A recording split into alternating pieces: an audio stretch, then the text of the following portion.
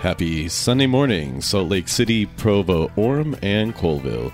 You're listening to AM 1280 and 97.5 FM The Zone.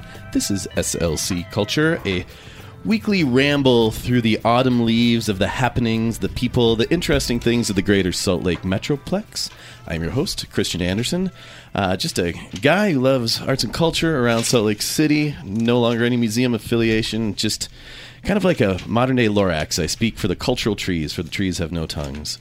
With me today is my co-host, the inimitable Christy Marcy. Christy, how are you today on this fine autumnal morning? I am well. Actually, it's kind of cold and kind of rainy. I'm wondering if you are a modern-day Lorax, what modern-day Seuss character that makes me. Are you a star-bellied Sneetch? I don't think so. I'm kind of a Grinch. Are you the bird that left Horton to take care of the egg?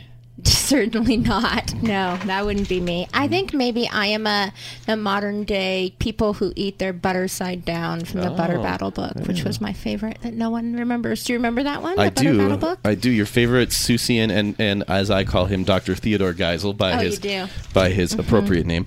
Do you like the ones about conflagration? Interesting. Yeah. I can see that. I would eat my bread butter side down.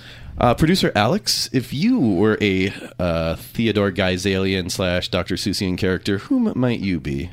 Probably either Thing 1 or Thing 2. Oh, that's fair. I always thought that was more of an Austin and Adrian thing, but, I can see that, too. You're more of a Thing 2, I think. Yeah, that feels fitting. Yeah.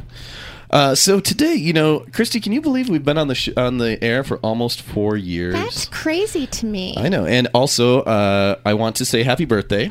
This is our pre-birthday show. Happy birthday to you as well, Christian. Thank you. Our regular radio listeners will know that our birthdays are one day apart. Mine is October 7th, and Christy's is October 8th. Christy takes the entire month of October to celebrate. That's true. I even took some of September this year since it's a big one. It is true. And so, in honor, are you one of those? Are you one of those people that talks about your age, or are you like the old convention that you don't ask a lady her age? I will stop talking about my age when I start looking my age. Until then, I'm perfectly happy to talk about it. So it is your 40th birthday. It is. So in honor of your 40th birthday, we're going to talk a little bit about the last 40 years of Salt Lake City. Okay. Where we're at, things that have changed. I've only been there for like 11 highlights, of them, lowlights. but I'm happy to do that. That's sure. what's called a segue. Oh, okay. in the radio parlance. Okay. And I'd like to introduce our special guest today, Mr. Patrick Leary. Good morning, Patrick. Good morning. You are a lifelong Salt Laker. That would be true. And you have had some odd jobs, and you have been able to see things that have happened in the greater Salt Lake Metroplex, including some of our smaller county hamlets, and say, man, this is a place that I can look back on and reminisce for the last 40 years of some of the highlights, the lowlights, the little-known facts about culture and happenings in the city. Well, I hope that I will be able to do that with you. Mm-hmm. I have full faith and confidence. So, when I moved here, I moved here 5 years ago from Seattle, and when people thought about Utah, they think of a couple things. They think about the Sundance Film Festival. They think about the choir at Tabernacle Square. The Tabernacle Choir at Temple Square. Thank you. I'm trying to get it down. And also the Olympics. When you think about what Salt Lake City was in the greater Salt Lake area when you were growing up versus where we are now, what are some of the things that you think sort of moved the city in sort of bigger shifts, almost like, I hesitate to say an earthquake, but you have sort of these rumblings and then you have a couple of different seismic moments? Well, certainly the Olympics were one of those moments, but even before that, when the Utah Jazz moved here back in the day, and I'm going to get the year wrong, but when they played at the old Salt Palace, not the current Salt Palace, and nobody knew who the Utah Jazz were at the time, but then we were so excited to get them here in Salt Lake. And I remember as a toddler, not a toddler, but a young man, going down there, watching the games, and having a great time. Do you, it's been a couple of years, I think, since we had a guest on that talked about their favorite Utah Jazz moment. I mean, do you have was there a particular time where there was a zeitgeist, whether it was when they made the playoffs with your Stockton and Malone days? Was it the shot? Do you have a particular pretzel or corn dog from the old Salt Palace that you think back and you're like, yes? I saw them before the Stockton and Malone days, and I loved those days as well. But I remember going down and watching Adrian Dantley play, and Dr. Duncanstein, Daryl Griffith, and some of the others. It was a lot of fun back in the day. Dr. Duncanstein. My big jazz claim to fame, I guess, other than the fact that we're recording here at the Vivint Smart Home Arena and are part of the Larry H. Miller family, so I suppose that's a connection. But meeting Mark Eaton for the first time only a couple years ago, and that man is tall and big. He's just he is an enormous human being. So apparently his horse is a Clydesdale. I can't even. They've rearranged our studio, and I can't even look at you to send you messages that I'm ready to say something anymore. Okay. This is not. Sorry, I can twist. How's okay. That? Yeah, I was just gonna say there's big, and then there's professional athlete big. When you see a professional athlete, and their trunk is. But they're gigantic people, and they don't look it because they're surrounded by other big people. Right. That's the when I was a young lad in Minnesota, Kevin Garnett was shopping at the local mall for Christmas, and he had to duck under the normal mall door to go into Nordstrom. You're like, whoa, okay. Yeah. I'm very happy to be average. You are many things, my friend. Average is not one of them. So my earliest memories are growing up in Minneapolis, and we had at that point we had the Twins, we had the Vikings, we had the North Stars. I guess I remember when the Timberwolves came, but we had some professional sports and Division I athletics for Big Ten. Is there something about, for a city like Salt Lake, we're bringing in what does that mean to a city to bring in a professional top tier sports franchise in a way that completely changes things, or what does that do to sort of the collective, I don't know, identity or psyche of a community? I think for the communities who haven't had that, or it was new to them, it was really giving some identity and putting them on a map that they heretofore hadn't been on, and it meant a lot to them. But it was an aspirational thing to become one of those cities to bring those professional sports to. And when it happens, and then you embrace it, here we are 30 years later with jazz, or 30 years later with this arena, I think. So I'm sort of glad that they decided to keep the name Jazz. This is one of those things where, the Cleveland Browns, or Baltimore Colts going and becoming the Indianapolis Colts, and the Baltimore becoming the Ravens. Minneapolis, I'm very excited that the Los Angeles Lakers kept the name, because there's not a lot of lakes around Los Angeles. But, you take something from Minneapolis and you move it to a place away from its space, and the name sort of takes on something, but it has this legacy of the place that it came from. I don't know that, we just had a tremendous jazz festival here, and I want to shout out to all of the people who sort of helped put that on, but I don't think people think about Utah as a jazz hotbed for the musical side, so it's sort of one of those things that you think is ironic, but now, 30 years later, perhaps it's got some roots. Are you talking about roots music? I don't know. I'm trying to make plays on words, and no, I do think it's interesting, because I have been on the other side of this in the Minneapolis and Seattle. We lost the North Stars to Dallas, our hockey team, and then Seattle lost the Sonics to Oklahoma City. I think the Oklahoma City would probably be a better comparison, because Dallas had a lot of professional sports franchises, and so bringing NHL hockey down is fine. But Oklahoma City is one of these ones where it's probably a market, I would assume, similar to the size of Salt Lake. And now, to your point, Patrick, you are on a national stage where people are discussing what is happening in your city in conjunction with Los Angeles or New York or Atlanta or Chicago, or places that are seen as larger cultural pulls than I think Salt Lake City is, exception of Seg Choir and Sundance Film Festival. So. Well, and Christian, I do have to correct myself. We said 30 years, but the Jazz have been here longer than that, so they're quite part of the community now. So. Where did we get them? Was it New Orleans? New Orleans. Which is known for its jazz. And it's Pelicans, apparently, because that is now the basketball team.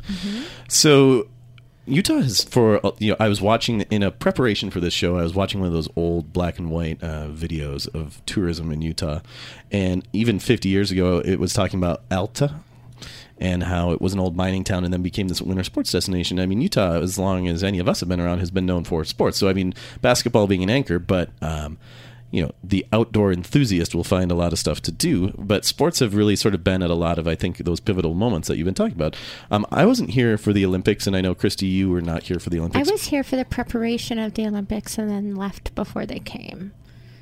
But I had many sleepless nights in my apartment on 4th South and 11th East when they were constructing the light rail. So I feel like that should count for something. You get a participant medal. Perfect. You a millennial? Participant medal for you. So what exactly did the Olympics do? I mean, if we think about the international discussion around the Olympics now, thinking about conversations when it's been in Russia or China, or even Vancouver, where you have this legacy of millions of dollars spent, and then people are saying, what is the return on this? It's actually getting hard for people to bid on the Olympics at this point, but the Olympics have left an indelible mark here. And so what was it like to get that? And I know Mayor Cordini, that was a capstone accomplishment for her. And then what has sort of the lasting legacy been beyond just the sports side, but even for the infrastructure and for the community? Well, I think, again, getting the Olympics and all the lead up to that really put us on the international market or on the international stage. And our ability to host the Olympics and do so in such a generous and Utah way, again, left an indelible image in those folks who came and participated in that. And finally, to your point about the legacy, I think that's one of the remarkable stories about the Utah Olympic history is that we didn't go broke. We actually turned a profit with the Olympics, and we endowed that legacy, Utah Olympic Legacy Foundation, that's still in existence today and still caring for those for the different venues in preparation for future games. Mm-hmm. I know people have young children. Does anyone bring their children up to the Olympic Legacy Park? On the bobsled or the ropes course or the crazy zippy zip line? I was there a couple times this summer because I had out-of-town visitors. I don't ordinarily, it's not the kind of destination I do on my own, but it's a great place to take your mom or your dad, or your mom and your dad on separate trips if you're me. We're taking them out to, I've taken the kids out to the Kearns Olympic Oval and watched speed racing out there. That's fun to watch. A lot of fun. The short track is super fun. Awesome. It is one of those ones that I do like short track. It is fun. And again, they are built like irregular human beings. When you see them they're squat. They're just, it's fun to see like real world-class athletes in the flesh. So, yeah. Favorite and least favorite spectator Winter Olympic sport? I'm not going to go on record on right. either one of those. Well, I guess I have a conflict of interest because I'm on the board of women's ski jumping, so I sort of have to say ski jumping, but I do have to say the long distance, like cross country and biathlon are hard to watch. Like it's not fun to watch, but just the idea of it, I just love it so much. Like, hey Olaf, what are we going to pair cross country skiing with rifle shooting, and let's make this an Olympic sport? Right. Yeah. And having shot a gun, like the idea of shooting a gun when your heart is racing because you've been, like cross country skiing for 2 hours seems really hard. I'm not sure people give it quite the credit that it needs. So. I assume they're exceptional athletes. I just find it hard. It's crazy. I don't like watching marathons. I don't particularly enjoy, like, if I'm watching the Tour de France, I'm like watching more for like, the bikers are in the way of my Alpine Vista. I'm kind of more of a, more of a consummate indoorsman kind of person. But yeah, no, I'm not saying that it's fun to watch, but I love the idea of it. Winter sport, my favorite is probably,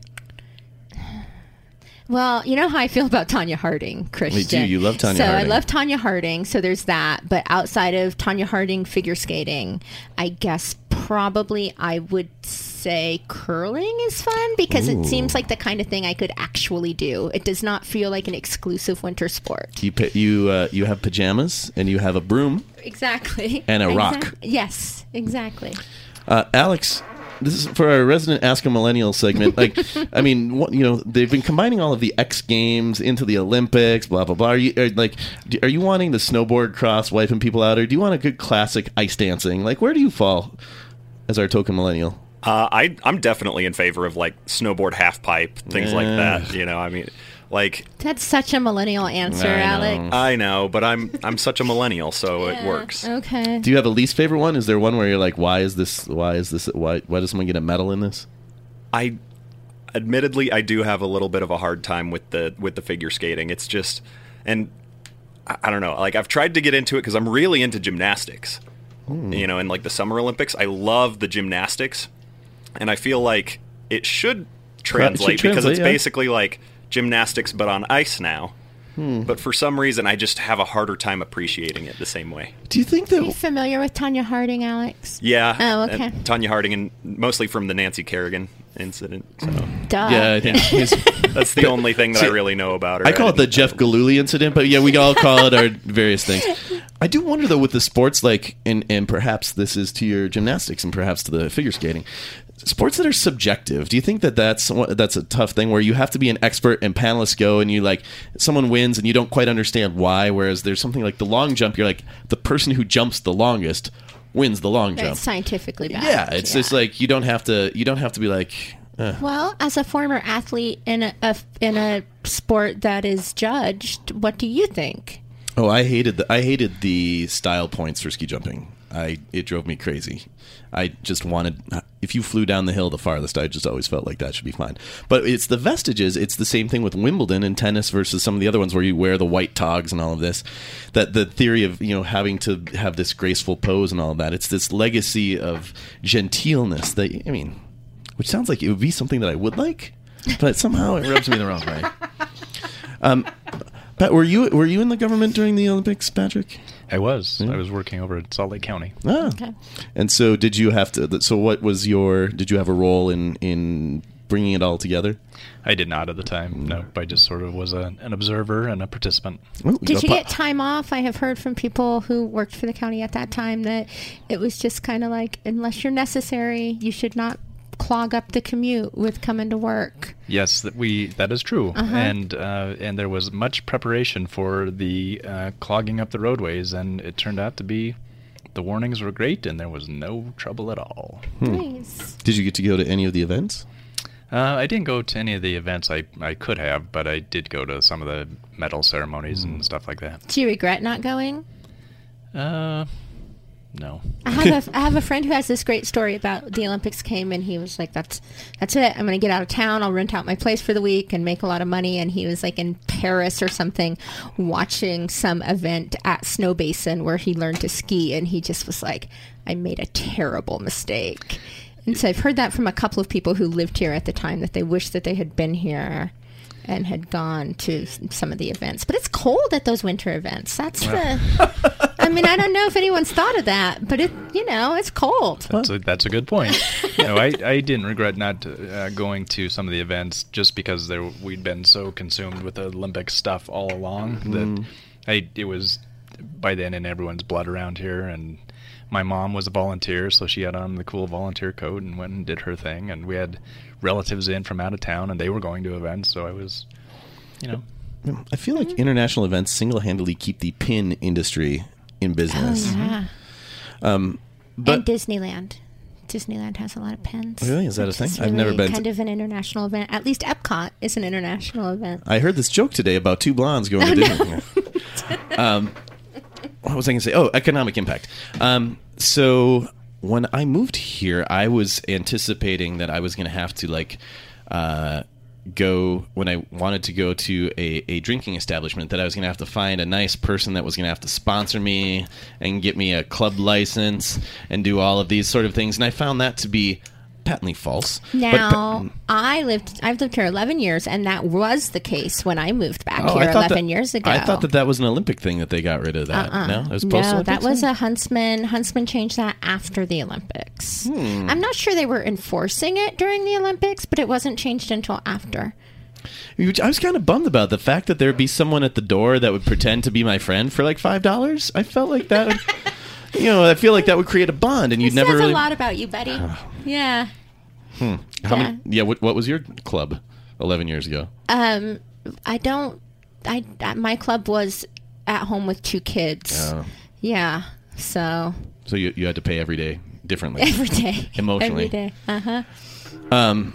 were there? So one of the things, and we still get this, and I got this when I moved here too. And there's nothing to drink in Utah and all of that sort of stuff. Do you feel how do you feel like that has changed? And like when you think about talking about Salt Lake City and people are saying like, can you drink there? What's it like? I mean, how do you respond to your out of town colleagues or friends or cousins or whoever it would be when you hear this? Because you must hear this. I hear it all the time, and I've only been here for 5 years. Well, I've got my out-of-town relatives all squared away now. They've been here enough times to know that it's a great place to come. And in fact, when they were here for the family reunion from Chicago last year, the first thing they did getting off the plane was go to the social axe throwing beer drinking place. They were way ahead of me. So the one by Target on 300 West and 1100 something. They made a beeline over there, and that was their afternoon. So they scoping it out. But you're right. I mean, I was hosting. This is a off story here, but I was hosting a delegation from Japan, a political delegation one year, and they were traveling from somewhere else in the United States, and we pulled up at the airport in our big van to load everyone in. And they came out loaded with bags and bags and bags of booze, and just they loaded up at wherever they were. And we asked them why, and it was that we don't think we get a drink in Utah. I'm like, okay, well, gonna have a party for a week here. So well, it's Japanese whiskey, maybe though. That's not so bad. Post Office Place has a fine selection of Japanese whiskey. No, there wasn't Japanese whiskey. It was just whatever. They just brought it from Evanston or something. Whatever is in the duty-free shop. Exactly. I was in Kentucky this weekend, and what I got from people was not that you couldn't get drunk in Utah. But I got a lot of questions about polygamy still, which I thought was really interesting. Like, I don't know. It just seems like we should be over that part. Well, I mean, it's fascinating where you have these some of these cultural legacies. I don't know. Telling people you come from Minnesota, they're like, oh, yeah, sure, as if like everybody talks that way constantly. Like, and I don't know. What do you get from Kentucky? Well, so I was on Ohio, a field trip in Washington. Here we go. I was on a field trip in Washington D.C. when I was in junior high, and I remember more than once people asking where we were from, and we told them, and then they would say, "But you're wearing shoes." And I just finally I was like, I bought them for this field trip, but yeah, that's a legitimate stereotype about Kentucky. So yeah, every place has them. Yeah, and back to the economic development side of back sort of the Olympics is this anchor. We're going to be doing a ribbon cutting ceremony next week for Infinite Scale's new building, and Infinite Scale, our friends Molly Maslini and Cameron, have built a great new building, and that's a group of people that got together because of the Olympics. They came here as designers to think about the placemaking and wayfinding for the Olympics, and now they are arguably the nation's leading entity for sports branding and for stadiums and that's here in Utah, and that's a direct legacy of the economic impact of bringing these people together as an event, as a cultural incubator. Sort of makes me think about when we were in Austin for the Urban Exploration Seminar this year that the Downtown Alliance runs, and what South by Southwest has done to brand that city, and then the spin-offs for all the cultural production there.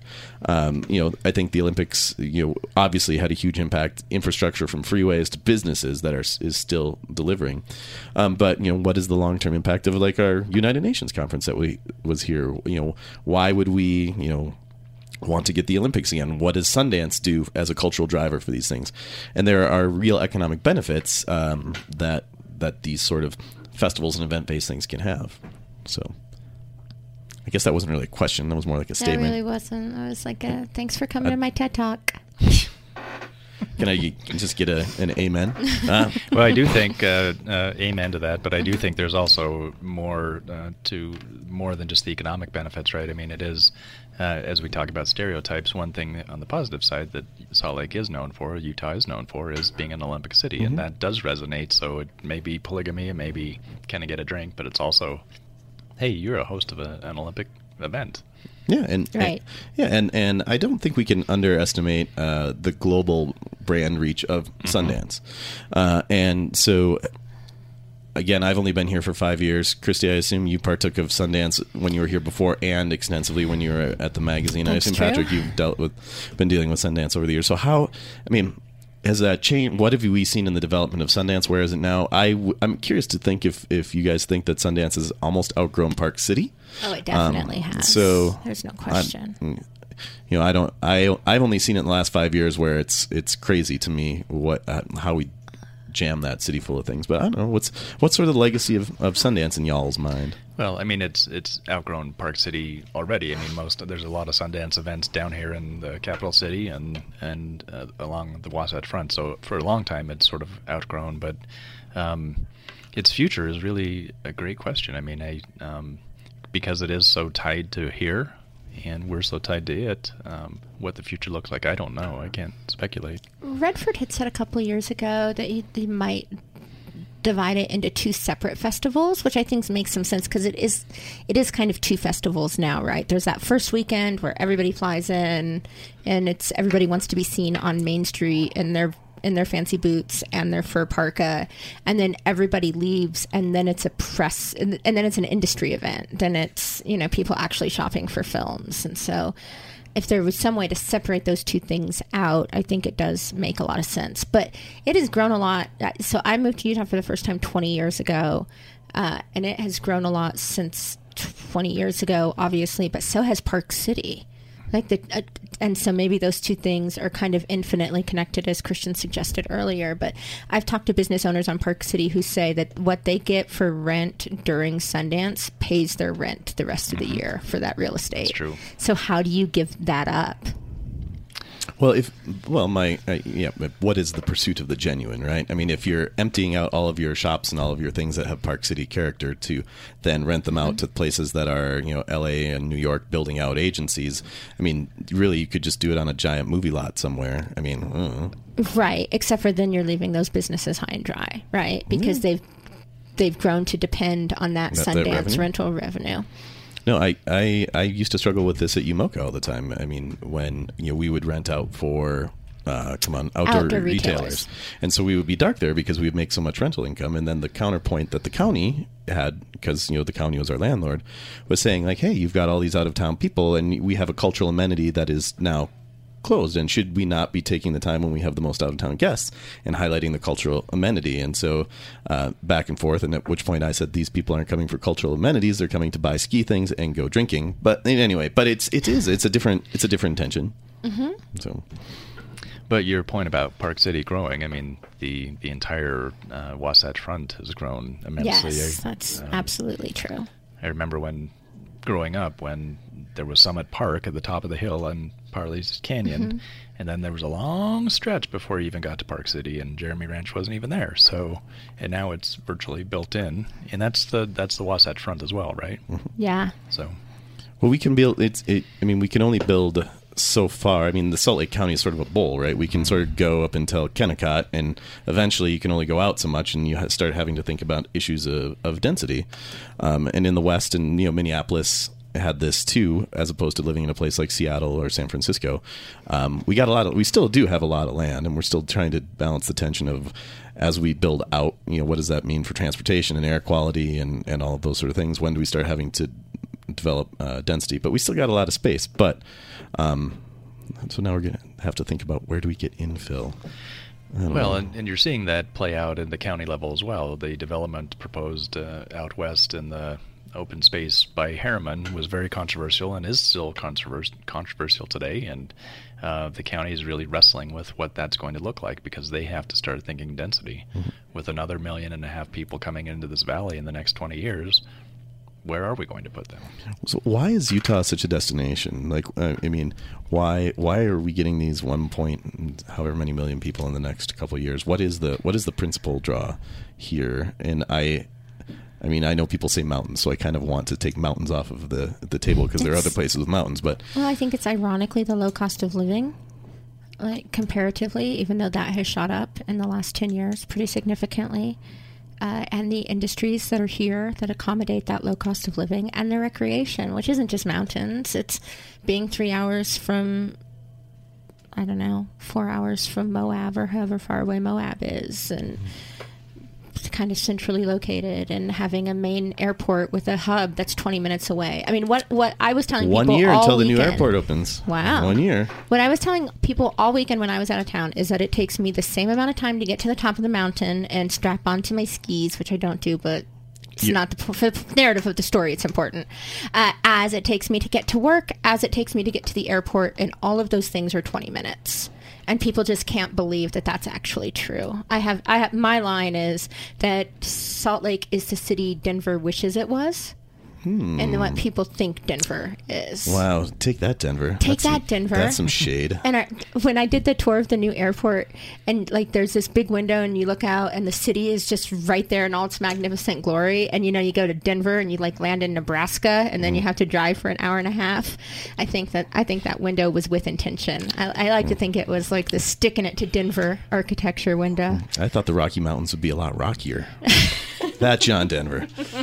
I can't say the full line because I would get bleeped. Nope. I would get bleeped. Nope. The new airport is really exciting. But going back to your question, Christian, I think it's quality of life in the broadest sense, right? So it's how you get around, which is still on the national scale relatively easy, even though it's getting harder and harder. But you've got high tech is locating here. You got financial industries locating here, and you got biotech locating here in partnership with our universities, and the people who are drawn to those jobs and those businesses want a good quality of life and a good paying job, and want to live close to where they work, and that's what's sort of causing a lot of the challenges, both facing the city and the county as well. So. Yeah, and I think Salt Lake is, at its heart, I've always believed, a college town. Like, I think having the university here really makes a difference and keeps the population young and keeps people downtown. And I don't think we should underestimate the importance of the University of Utah's campus and its location. What about Westminster? And okay, well, that is a college. So, yes, also Westminster. Ever in the shadow of the U. For me, it's not the U of U BYU thing. Are you mad I didn't mention LDS Business College too? What about Eaglegate, Stevens Henniger? All of them. They all make a difference. Thank you. You're welcome. We're general pro higher education. Does the LDS Business College, do they have club sports? Do we know, Alex? Does the LDS Business College field any sort of club teams and anything? I honestly don't know. I don't think they compete intercollegiately, but they might have, like intramurals or something. I'm not sure. Maybe some church ball. I believe that. Probably some church ball. I absolutely believe that. When I moved here, my next door neighbor was BJ Stringham, who's one of the owners of Utah Woolen Mills. Fabulous. Like, there's a 5-generation local business. I think that's probably around 113 years. And so he was my neighbor for a couple of years, and he ended up building a new house. And that was one of the things, is he wanted an indoor basketball court. The amount of injuries that I see people get from church ball, I mean, It is phenomenal. Like, my mountain biking friends, like even Tim Cosgrove gets less injuries than my church ball friends. It's crazy. But usually the church ball injuries are, in my experience, their own stupidity. Like, my ex-husband broke his hand playing church ball once because he punched the wall because he was so frustrated playing church ball. So was that church ball or was that him? Yeah. Well, I guess correlation does not equal causation. Sometimes it does, though. Something. Were you an athlete, Patrick, in your youth? I was. I played baseball and tennis and soccer and stuff like that. One of those ones where your parents never made you stick to anything? That was sort of... Or you just didn't find your singular. No, I struggle with this with my 9-year-old. I'm like, do I let him have a potpourri of activities, or do I just say, like, you know what? By making you stick to one thing, it teaches you stick-to-itiveness. No. It was different back in the day, right? There was a sport per the season, right? Right. So it was basketball in the winter, and it was baseball in the spring, and it was football in the late fall, or whatever. Right. I didn't do football. Good. You seem like that's why your brain is so good now. I don't know about that. You seem like a shortstop. Were you shortstop? No, first baseman and catcher. Interesting. Really? Yep. How are your knees? Yeah. All right. Yeah. I feel like those are power positions. Did you have the were you the home run kind of guy, hitting for power? No, I had a couple, but I don't know if they were lucky or just whatever. Yeah, I played through Coach Pitch, and I played one season of Kid Pitch baseball, and I kept getting I was pretty good. And then I just kept getting hit by the ball all the time, and I think I was like 10, and eventually I just got plunked like 3 times in one game, and I just I just walked off, and I'm like, I am done getting plunked with baseballs by kids that can't throw over and over and over again. I love that story because... And now I'm an art historian. Yeah, because it's the exact opposite of my story. My first year in Kid Pitch baseball, when I got hit and I charged the mound, and my dad kicked me off the team. So, we have been very good friends for a very long time, and we handled that situation completely differently. That says a lot about who we are fundamentally as people, I think. I think that's patently true. I think so, too. So Winter Olympics 2002.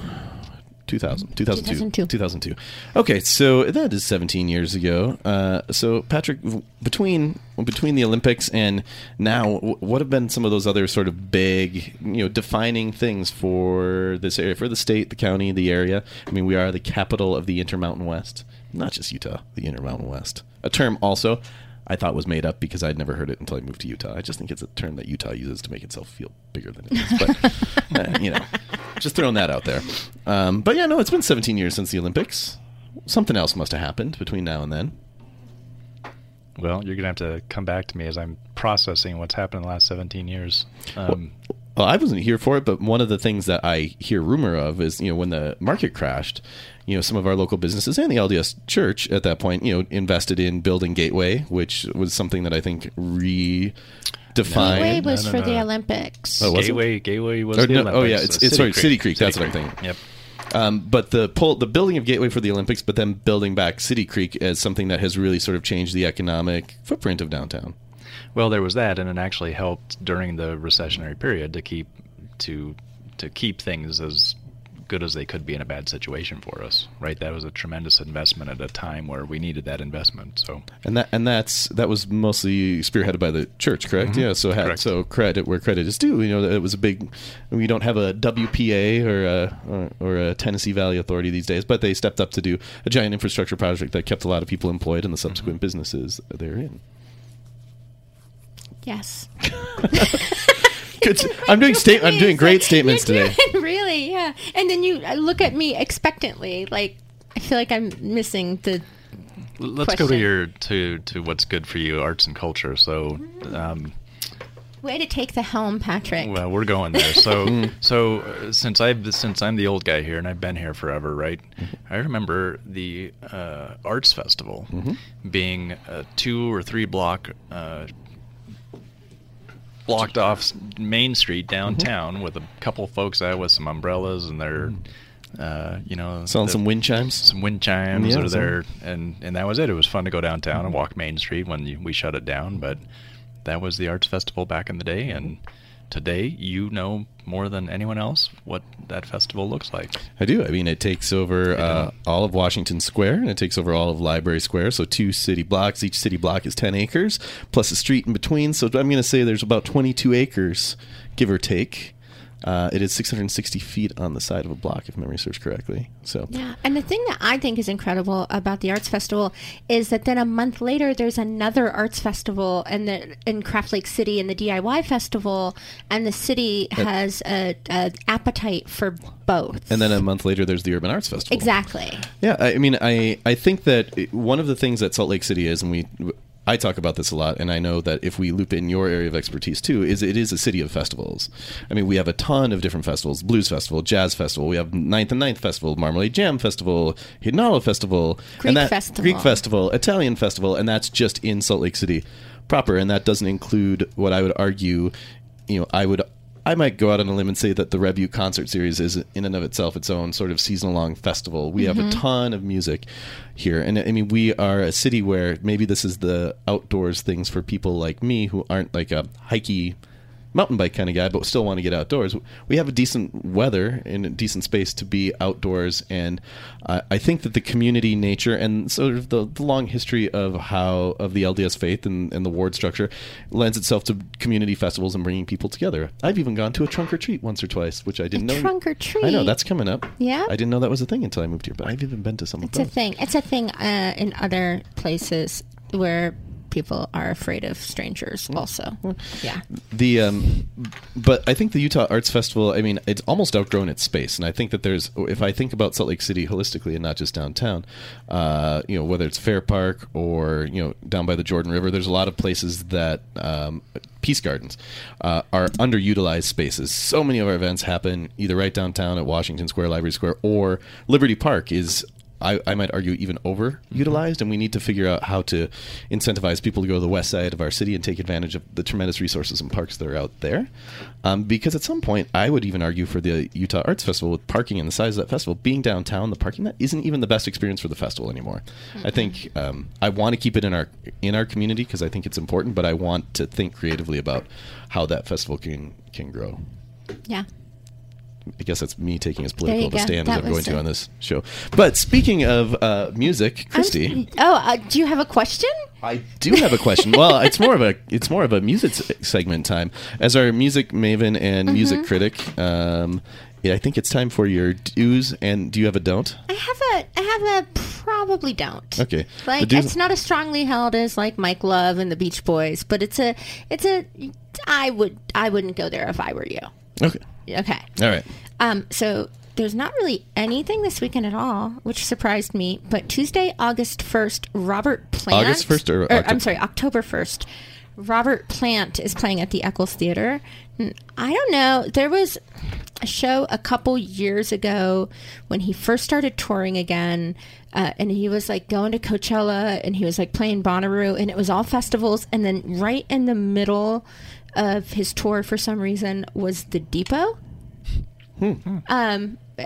He clearly owed somebody in this town a favor, and so I was at that show, and it was incredible. So he's doing this thing now. He's got this band called the Sensational Space Shifters, and I saw him again last weekend actually, and he was still incredible. And so it's kind of like world music, but still Led Zeppelin songs, and they're still recognizable, but they're just a little different. It's really, and it was very confusing for me because he is a very old man now, but he is still very attractive, and I had a really hard time reconciling that in my head.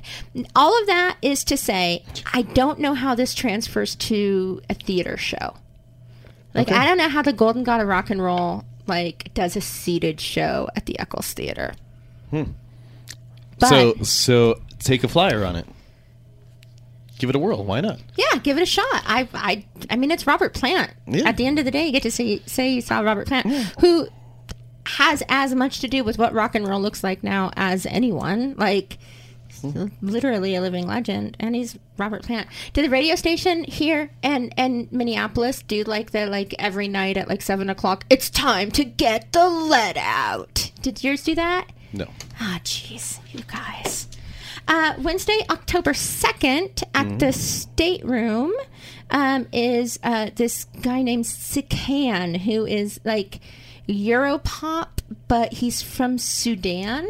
And so it's super interesting, again, kind of Sudanese world music. Europop, okay. Yeah, it's actually, it doesn't stuck. It's pretty good. That's a ringing endorsement, I understand. But also, okay, it's time for my favorite joke again. Hey, Christian, how can you tell when someone's from Texas? I don't know. How can you tell when someone's from Texas? Well, there's two ways, actually. Okay. The first way is they'll tell you. And the second is they will be at the Robert Earl Keen Show at the Commonwealth Room this Wednesday, October 2nd, which is also, incidentally, where I will be. And then Thursday, October 3rd, this is your...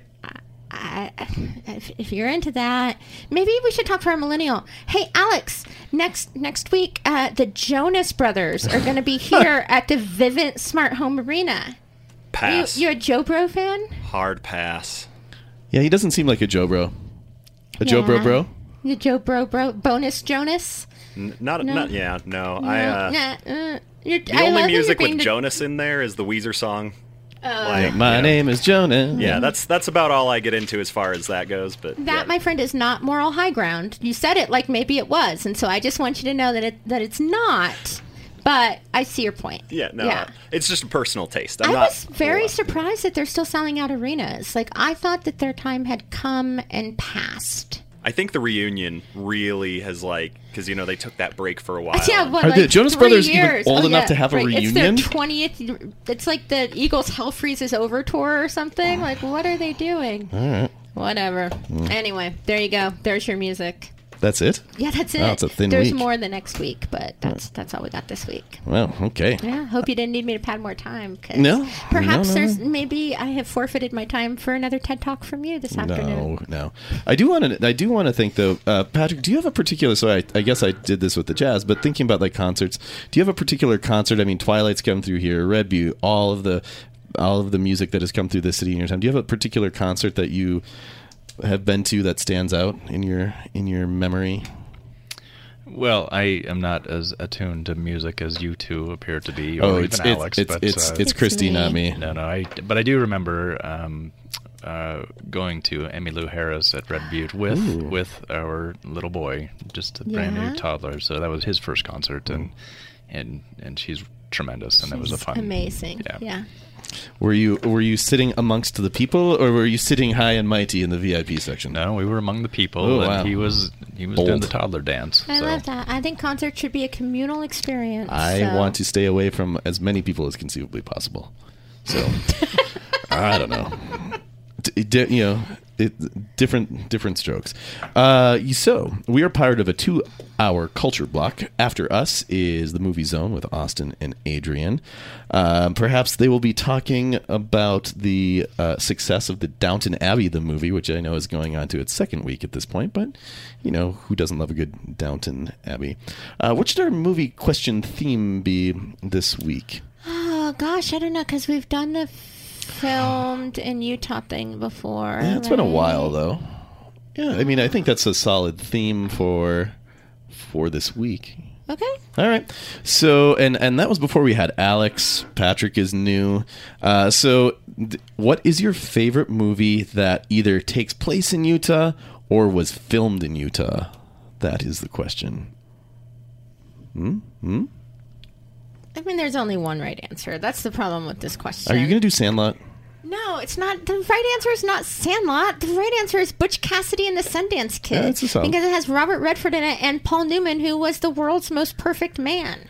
I mean, he made salad dressing.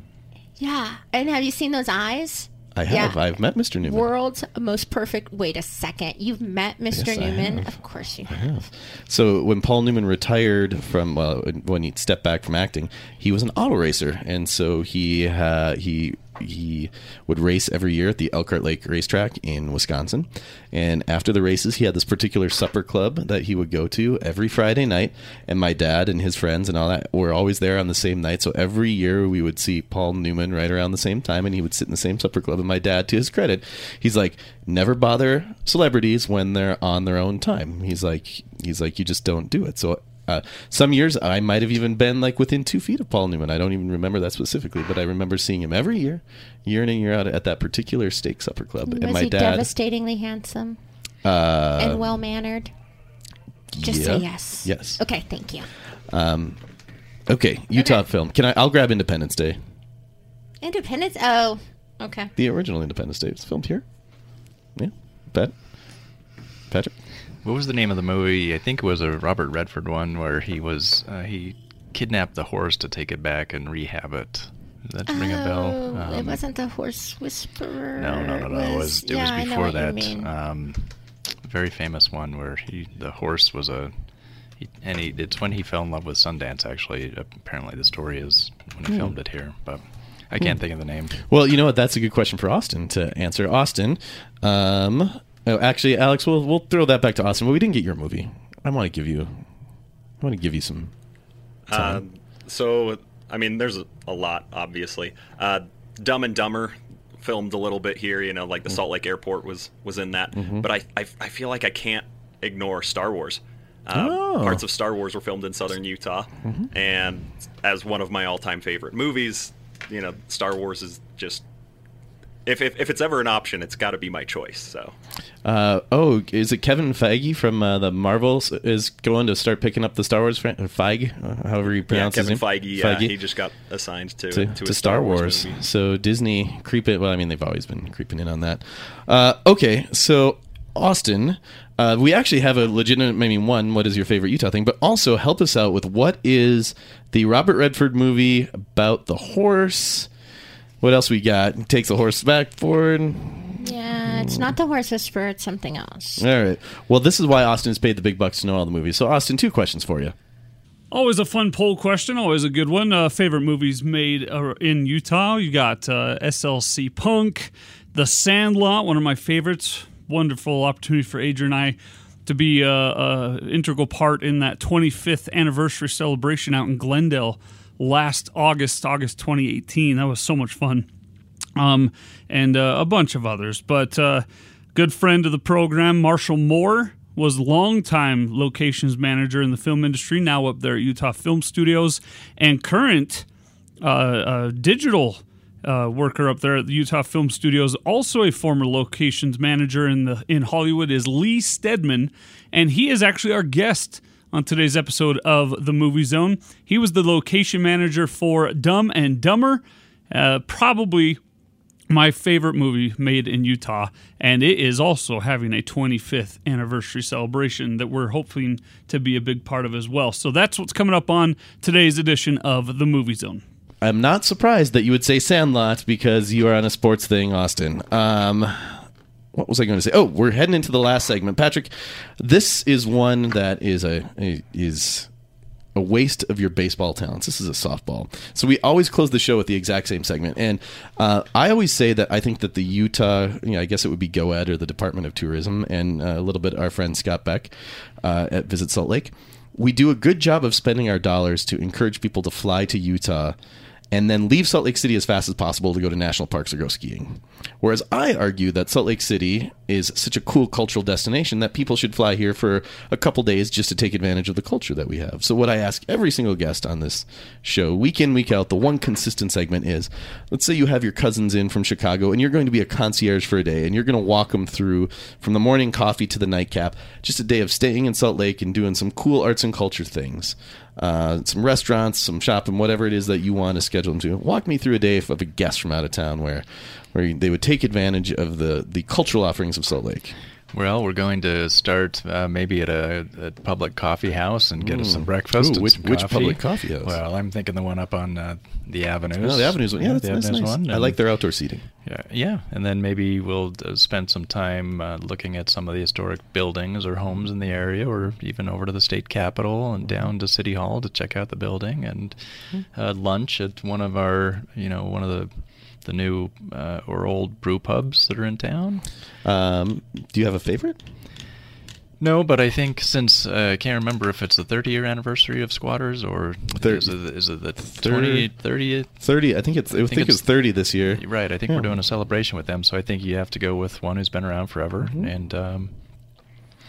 And afternoon, I'm not sure what we would do. Go take a nap maybe and get up for a concert downtown, the Eccles, and world-class theater. Do you, if you're celebrating, if you're having a fancy, you're having a graduation or an anniversary, a fancier dinner, a special occasion dinner, where's your special occasion dinner go-to spot? Good question. Special occasion dinner. Maybe we're going to Cecilia Mia or one of those. Good call. We don't. That's not one that we get a ton. I like that. We don't. Those are good restaurants, though. And I know, with the kids, you're probably not a nightcap guy terribly often. But if you were to say, hey, let's do a nightcap, actually, I know where you would go. But for the purposes of radio, because not everybody else knows, where would you take somebody for? Where's your nightcap place? You got someone from Chicago. You're hey, we got to go grab a drink at this place because we got back to that whole you can get a drink in Utah kind of thing. Whiskey Street. Whiskey Street. You like a good selection. One of those places where you can climb up on a ladder like you hope that they do in movies and then slide down and get you a bottle. Why does that never happen in real life? Why does real life not imitate art? Or does it? All right, well, Patrick, thank you for what exactly our show is. It is a autumnal musing on arts, culture, sports, the greater Salt Lake Metroplex, as we do every week. Thank you for coming on. My pleasure. Thanks for having me. Alex, thank you for your production skills. You are the millennial maestro of the mixing board. Ooh, That's the first time I've got that one. I got to remember Millennial that. Maestro of the mixing board. Yeah, I got to remember that. My friend, consummate music and critical professional, as usual. Happy birthday. Happy birthday to you Happy 40th as well. birthday. That's a big one. It's a big one. I'll bring you cake. Okay. All right. You've been listening to AM 1280 and 97.5 FM The Zone. Stay tuned for the Movie Zone with Austin and Adrian. Coming up next, we will talk to you next week.